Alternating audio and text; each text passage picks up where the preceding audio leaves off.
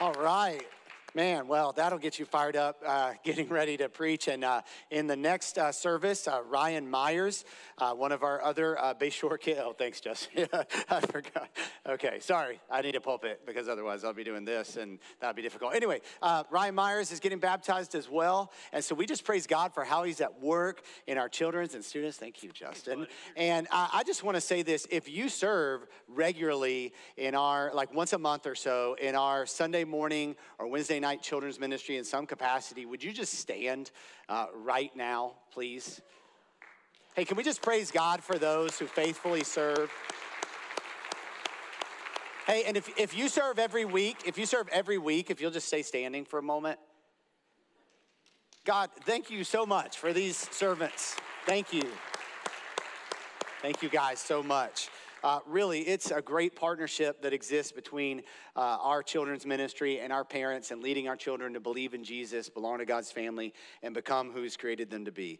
With that being said, I do need to mention that on Wednesday nights, we're experiencing a lot of growth in our children's ministry. We've been having over 100 fifth grade and below coming, and I'll tell you, praise God for our high schoolers who are a part of Crew, who are serving and who are just making that so great. But we do need a few men to help us on Wednesday nights because of the growth in the boys. And so the women are meeting their end of the bargain, no question, men. But there's a gap. And so we need a few men who say, hey, I can come and serve on Wednesday nights with these kids. I'm there 50% of the time. I love to serve with you, and that's on Wednesday nights. You can email Lucas at churchonbayshore.org, or you can stop by the boat and let him know you're in. There is an application process, but let's get that started, and let's meet this need that God is entrusting us with. I invite you this morning to open a Bible to Mark chapter 14 as we continue in our series, It Isn't Over, but It Is Finished. We're going to read through verse 10 through 21 of Mark chapter 14, and then we're going to talk about some questions that are informational. They're also theological in nature in some ways, and they're pivotal for our walk with Christ. Mark chapter 14, verse 10. It says, Then Judas Iscariot, who was one of the 12, went to the chief priest in order to betray him to them. And when they heard it, they were glad and promised to give him money, and he sought an opportunity to betray him. And on the first day of unleavened bread, when they sacrificed the Passover lamb, his disciples said to him, Where will you have us go and prepare for you to eat the Passover? And he sent two of his disciples and said to them, Go into the city, and a man carrying a jar of water will meet you. Follow him. And whatever he enters, say to the master of the house, The teacher says, Where is my guest room, where I may eat the Passover with my disciples? And he will show you a large upper room furnished and ready. There prepare for us. And the disciples set out and went to the city and found it just as he had told them. And they prepared the Passover. And when it was evening, he came with the 12. And as they were reclining at table and eating, Jesus said, Truly I say to you, one of you will betray me, one who is eating with me. They began to be sorrowful and to say to him one after another, Is it I? He said to them, It is one of the 12, one who is dipping bread into the dish with me. For the Son of Man goes as it is written of him. But woe to that man by whom the Son of Man is betrayed. It would have been better for that man if he had not been born. Father, I ask you now for your words to speak clearly and loudly to our hearts. God, I ask you to speak through me in a way that I decrease and that you increase, and that we leave here treasuring you more and obeying you in the ways that your voice is telling us. I pray this in Jesus' name, amen. Well, the first question I think we need to answer, and we can answer this one somewhat quickly, is who is Judas? The Bible tells us that he is Judas Iscariot. He is the son of Simon Iscariot. Iscariot is a Greek word for Kerioth, which is likely a town in southern Judea. So being from southern Judea, it's very likely that Judas spoke with a twang in his voice. I'm just kidding. That's not historical or biblical at all. Judas was called as a disciple. He was one of the 12 who were called to follow Jesus. We learn that Judas had a specific role as one of those 12. He was the treasurer. He was in charge of the money that came in. People would give money to support Jesus and his disciples' ministry, and he was in charge of that money who would go out and pay for their expenses. Judas spent 3 years with Jesus, observing him, seeing what he did, and learning from him. So the next question is, if Judas spent all this time with Jesus, why did Judas betray Jesus? Why did Judas betray Jesus? Well, last week we talked about the story of Mary, the sister of Lazarus, who took a bottle of very costly oil and broke that bottle and used all of that bottle to show her worship for Jesus, to anoint his body for burial. And in John's gospel, we hear Judas's reaction to this act, and we gain insight into why Judas betrayed Jesus. John chapter 12, verse 4 through 6 says, "But Judas Iscariot, one of his disciples, he who was about to betray him, said, 'Why was this ointment not sold for 300 denarii and given to the poor?' He said this, not because he cared about the poor, but because he was a thief. And having charge of the money bag, he used to help himself to what was put into it." So Judas is upset that she uses this bottle to anoint Jesus, to show her love for Jesus, because he says that money can be used for a lot of other good things. But the truth is, Judas was actually thinking about the value of that, what it could be sold for, and how he could use it for himself. And something else is going on in the background of Jesus' ministry at the same time. Luke tells us in chapter 22, verse 2 of his gospel, the chief priests and the scribes were seeking how to put him, Jesus, to death, for they feared the people. We have seen this throughout the gospel of Mark, that the chief priests and scribes do not like what Jesus is teaching, and specifically, they do not like the following that he is gaining. And so they've been trying to figure out a way to put a stop to that, and then that escalates to where they want to arrest him and have him killed. So Judas is in this position to gain from the desires of the chief priest and scribes. And Matthew tells us, Matthew chapter 26, verse 15, that Jesus said to them, "What will you give me if I deliver him over to you?" And they paid him 30 pieces of silver. Judas asked, "What will you give me for Jesus?" Judas is in it for Judas. He is in it for himself. It has been suggested that Jesus' decisions were going in the opposite direction of building financial security, and thus, because of that, Judas betrayed Jesus. D. Edmund Eber says, Jesus' failure to set up his earthly kingdom as was expected left Judas deeply disappointed. Jesus' persistent indications that he would die disillusioned Judas. And because of his greed, he made the best of a hopeless situation by betraying Jesus for a price. Judas wasn't deceived into doing this. He wasn't tricked into doing this. He was intent on betraying him. Mark expresses that very clearly in the first 2 verses we read. Verse 10 says, "Then Judas Iscariot, who was one of the 12, went to the chief priest in order to betray him. And when they heard it, they were glad and promised to give him money. And he sought an opportunity to betray him." Judas consciously goes to the chief priests and scribes to betray Jesus. Then, once the agreement is made, he looks for the right opportunity to betray Jesus. Now, how could this happen? I mean, this is considered by many to be the greatest sin in human history. And it is talked about to this day. Even if you're here today or listening online this morning and you're not that familiar with the whole Bible thing, you are familiar with who Judas is. We use Judas as an illustration for people who do wrong and betray. How could this happen? How could Judas betray Jesus? How could this actually happen?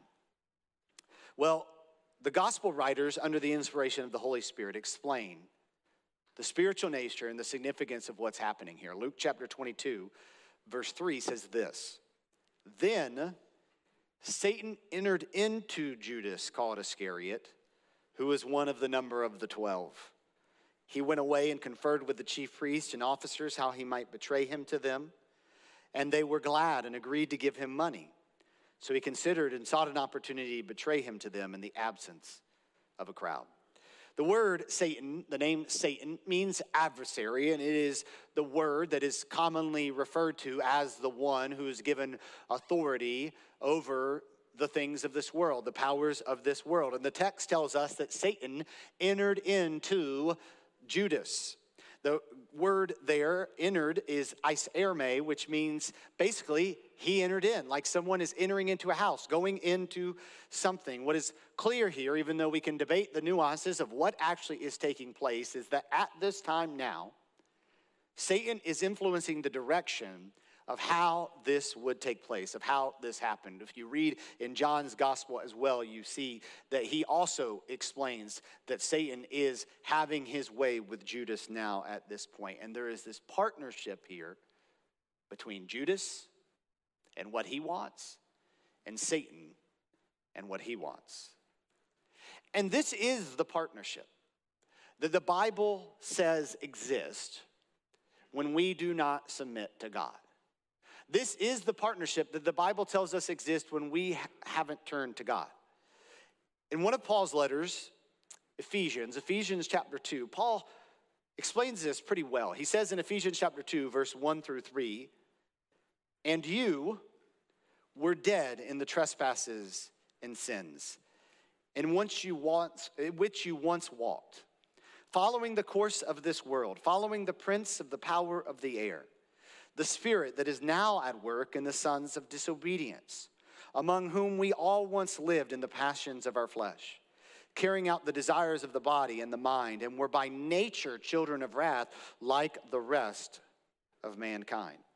Paul is writing here to believers, and he's explaining to them how they once were and why people who do not trust in God are the way that they are. He says, you are dead in the trespasses and sins. Your sins are building yourself a grave. They are digging yourself a grave. You, as a sinner, are following the course of this world, following the prince of the power of air. This is your natural way of living. I love that in his testimony, Graham articulated that what God did in his life wasn't the natural way of thinking. For a 9-year-old to articulate that is pretty impressive. But the reality here is that God's drawing us to himself. He's drawing us away from the flesh. He's drawing us away from trusting in ourselves and to trusting in him. And so when we are not turning to him, when we are not submitted to him, we are living in the ways of this world. We are living in the desires of the flesh, and we are not innocent. And Judas in this story is not innocent. He is not an innocent bystander when Satan enters into him. The text says, then Satan entered into him. After Judas had already decided in his heart what he wanted to do, Satan entered into him. And so there may be forces or spirits or whatever you want to call it that kind of push us and draw us in a certain direction, but we are not innocent bystanders as we go into that direction. James's letter, James chapter 1, verse 13 through 15 explains what happens when we sin. James chapter 1, verse 13 says, "Let no one say when he is tempted, I am being tempted by God. For God cannot be tempted with evil, and he himself tempts no one. But each person is tempted when he is lured and enticed by his own desire. Then desire, when it is conceived, gives birth to sin, and sin, when it is fully grown, brings forth death." Now there's a temptation to say, The reason I am the way I am, the reason I am doing the things I'm doing is because it's God's fault.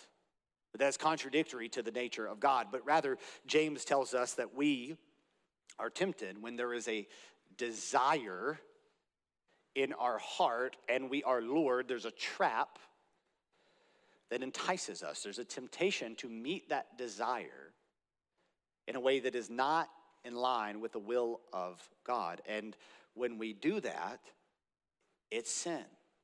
And we see this in our lives. We might have a desire for things.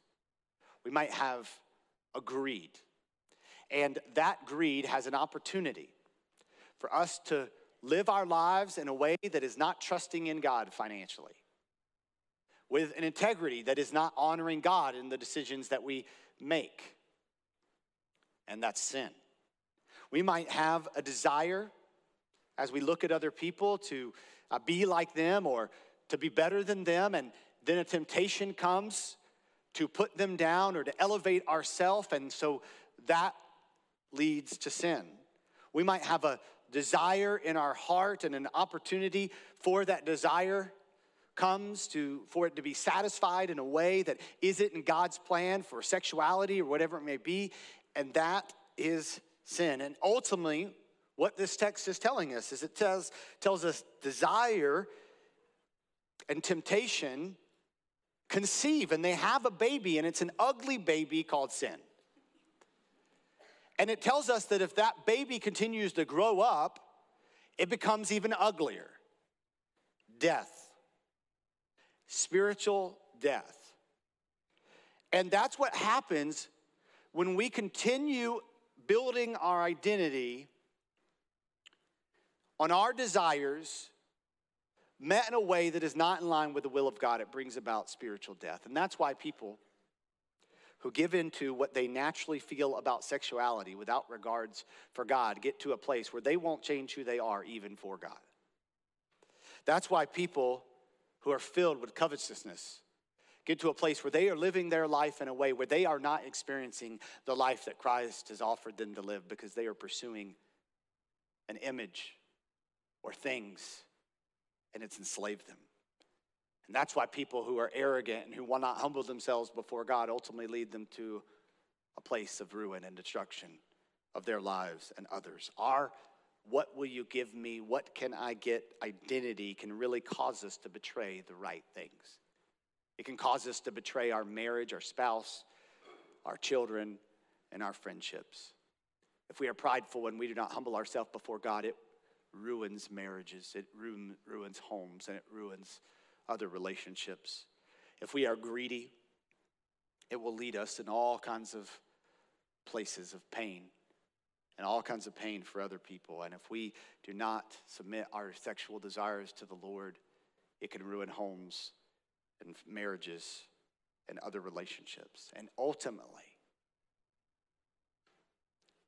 we don't submit to God, and we've broken our relationship with God. Judas has a desire. And here comes an opportunity for that desire to be fulfilled apart from God. This led Judas to sin. And then Satan enters into Judas, and it carries itself out the way we see it carry itself out. Now, something you need to understand here, because we tend, especially with kind of our narrative that we've had in the last 30 years in our country, to look at everybody in the Bible and kind of victimize them. Jesus said very clearly, when he's accused of being possessed by a demon, being of Satan, he says a house divided against itself cannot stand. He's saying, hey, when God takes over someone, he comes in and he ties up the strong man and he sets him free. And he's the only one there. When believers tell me they're possessed by a demon or Satan's entered into them, I would just tell you that is not in line with the teaching of Jesus. And so either you just need to be real and, hey, you're sinning, you want to sin, stop blaming other people for your sin. Or maybe you've never really come to a place of surrender in Christ Jesus. And what we see take place in the days to come in Judas's life is sorrow over what happens, but not true repentance. I believe, in accordance with the teaching of Jesus and what the text tells us about Satan entering into Judas, that Judas was not indeed a follower of Jesus. And what we see here is not about an instance, it's about an identity. Now, I think perhaps what you would then ask, if you're really thinking about this with an honest approach, is how could God let this happen? How could God let this happen? Because God knew this was going to happen. Back to our text this morning, Mark chapter 14, verse 16 through 18, Mark says, the disciples set out and went to the city and found it just as Jesus had told them. And they prepared the Passover. And when it was evening, he came with the 12. And as they were reclining at table and eating, Jesus said, truly, I say to you, one of you will betray me, one who is eating with me. And Mark's a good writer. He's explaining, Jesus gave them instructions and told them what they would see. Jesus knew what was going to happen. And then Jesus says what's going to happen in Judas. So Jesus clearly at this point in his earthly life is understanding how the plan of God is going to unfold. He knew. And he goes on to say at the end of our text this morning in verse 20 and 21, it is one of the 12, one who is dipping bread into the dish with me. For the Son of Man goes as it is written of him. But woe to that man by whom the Son of Man is betrayed. It would have been better for that man if he had not been born. See, it is God's plan that this would happen. If you read throughout the events taking place in these days in the Gospels, we see that Jesus refers to his rejection, quoting Psalm 118, verse 22. Have you never read that the stone the builders rejected has become the cornerstone? He quotes Psalm 35:19, saying, they've hated me without a cause. He references Zechariah chapter 13, verse 7, saying that I will strike the shepherd and the sheep will be scattered, referring to the disciples. His being pierced with a spear is a reference to Psalm 34 and Zechariah 12. Zechariah 11 and Jeremiah 19 reference the prices of 30 pieces of silver in exchange for a field that Matthew 27 shows us is indeed what happens. And Jesus says additional things from the Old Testament and predicts more things that come true.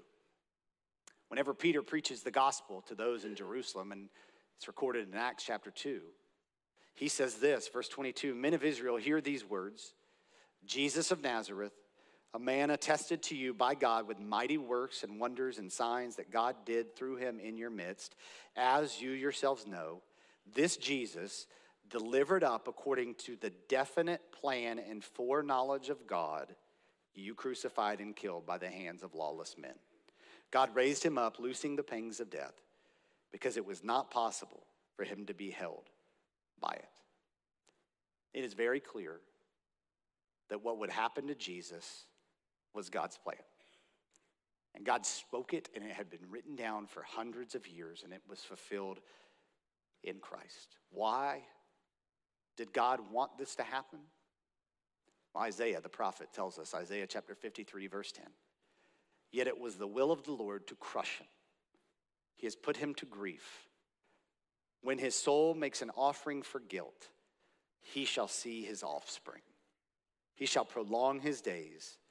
The will of the Lord shall prosper in his hand. God saw the crushing of Christ because his soul made an offering for the guilt so that we could be children of God.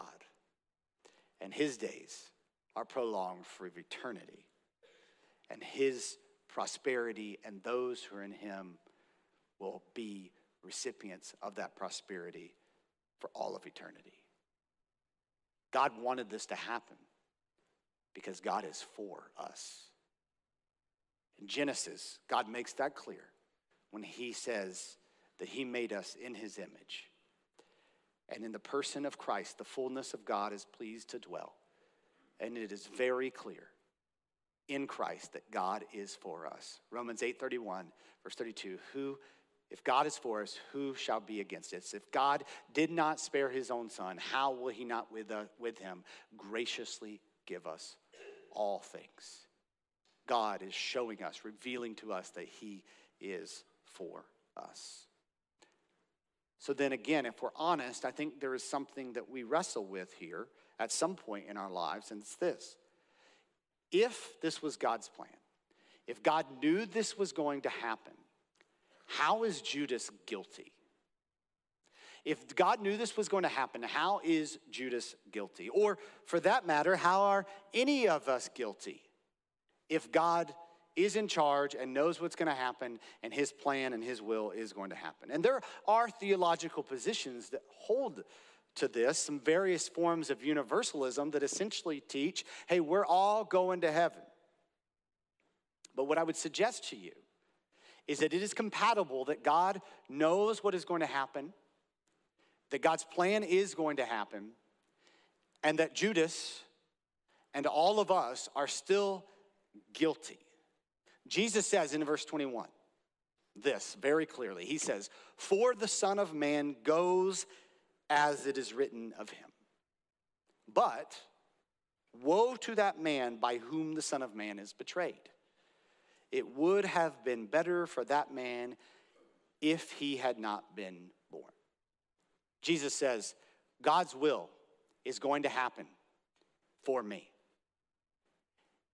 And at the same time, judgment and woe to the man who that is going to happen through. Now, how could God know this is going to happen and allow Judas to live this life and all these things? This is one of the great tensions for us and our finite ability to understand God and his will that we wrestle with. In Romans chapter 9, which is perhaps one of the most perplexing texts to many in the New Testament, Paul says this. He says, what if God made vessels of wrath prepared beforehand for destruction? Now, Paul doesn't say God made vessels of wrath prepared beforehand for destruction, but he says, what if he did? And then he goes on to say, who are we to question God? How can the clay say to the potter, I don't like what you did? We have forgotten who we are in this situation. You need to understand something very clearly. God would be totally just in sending every person who ever lived and sinned to hell. I love that when we met with Graham in his house and we talked about what it means to be a Christian, and I asked Graham, I said, I hope you don't mind me doing this, buddy. I said, hey, if you get to heaven and God says, why should I let you into heaven? What would your answer be? And Graham said, you shouldn't. And I was like, yes, because he gets it. He gets that we don't go to heaven because we were born awesome and deserve some awesomeness, or we've done something, or because the country we live in. We go to heaven because of God's grace. He is holy. We don't deserve his holiness, and it is by his grace that we get to experience eternity with him, or even breath on earth. And so don't lose sight of something here. Judas rebels against God. There is rejection of God. I want you to think about Satan, okay? And again, we are confused about some things about Satan, but Satan is this representative who God's given temporary authority to a degree to kind of oversee, the powers of this world and the things that happen in evil. And Satan is a finite being, and Satan keeps living the way he's living, even though he knows how it ends. Because it's who he is, it's his identity. And so then what Satan does, we see working in the Bible, is he tries to do everything he can to destroy as many people as possible with him on the way. We see him trying to derail Jesus from the plan of God in Matthew 4, but Jesus is in nature God and trusts in the word of God. And then we see that when Peter doesn't agree with the plan of God, right after he confesses Jesus Christ is, the rock, he's the Christ. And he says, no, you can't die, Jesus. Jesus says, get behind me, Satan. Because now Peter's thinking not with God's idea, but he's thinking with the worldly ideas. But Judas goes through with this. Judas is guilty. Yes, maybe God allowed Satan to enter into Judas and do this in a way that fit God's plan to bring the most glory to God, but there is guilt on Judas's hands. I think a lot about my middle school and high school years, and I was really good at doing something wrong and then finding out that convenient circumstances aligned with my doing something wrong, that I could easily deflect from the fact that I was actually doing something wrong and point to others who were at fault or other situations. If you're driving your vehicle and you are distracted while driving, whether you're under the influence or texting or doing something else, and someone else happens to do something wrong, you were still doing something wrong. And hear my heart. If your parents didn't raise you the way they should, or treated you poorly, or the circumstances of your life were unfortunate, you are still responsible for the choices you make. And listen, we can fool people. And today it is so easy to play the victim and excuse our actions, and we can be slick and sleazy like I was in middle school, but let me make something very clear. God sees every centimeter of your wicked heart. Nothing escapes God. And he sees in his holiness how short you fall of God. And no one else answers for the life you chose to live to him except for you and what you did with where you are. And so when we talk about all these things, and they can be complicated and theological, I think some of us want to dig more into these things. Some of us are satisfied. We've already did the digging, or we're just good. We're good. We don't need to know more. God's grace. Some of you could care less. But here's a question all of us need to ask this morning. The last question. Is it I? Is it I? When Jesus said, someone is going to betray me, in verse 14, it says, the disciples began to be sorrowful and say to him one after another, is it I? Now they're in the upper room with Jesus, but they all knew what they were capable of doing. Once again, Ephesians chapter 2, verse 1 through 3 says, you were dead in the trespasses and sins in which you once walked, following the course of this world, following the prince of the power of the air, the spirit that is now at work in the sons of disobedience, among whom we all once lived in the passions of our flesh, carrying out the desires of the body and the mind, and we were by nature children of wrath like the rest of mankind. It's interesting that the question they ask is it I? And then the next thing we hear Judas asking is, how much will you give me? He's in it for him. And this isn't the story of an instance, it's the story of an identity. And being a sinner isn't about an instance, it's about an identity. It was clear that Judas was not going to get the life he wanted out of Jesus, and so he betrayed him. And this seems so shocking and so awful, but I wonder how many people, perhaps even in this room today or watching online this morning, profess belief in Jesus and maybe even get baptized and sing songs about Jesus and who he is while really betraying Jesus. We're often too concerned with what we want, and when we realize Jesus isn't going to give us what we want, we look to other things and we say, what will you give me if I betray these aspects of Christianity? And ultimately, if I betray Jesus. Betraying Jesus is about submitting to something else as master when God isn't giving us what we expected. It's saying God did not give me the life that I was hoping he would give me. And so my loyalty is not to him, trusting in him to give me the life that he knows I need, but rather I think I need differently. And so I will sell him for 30 pieces of silver or more financial freedom in my eyes, or the ability to do whatever I want to do and raise my kids the way I want to raise them, or whatever it may be. This moment of sexuality, whatever it may be, it's saying, I don't trust in God, and so I'm going to let something else be my master. And we deceive ourselves into thinking that we can have two masters, but Jesus said we can't. So I think there are two truths that change everything for us this morning, based on what we've read. It's this. Number one, God has complete authority. God is in control. God is powerful. His plan is going to happen. And number two, God is for you.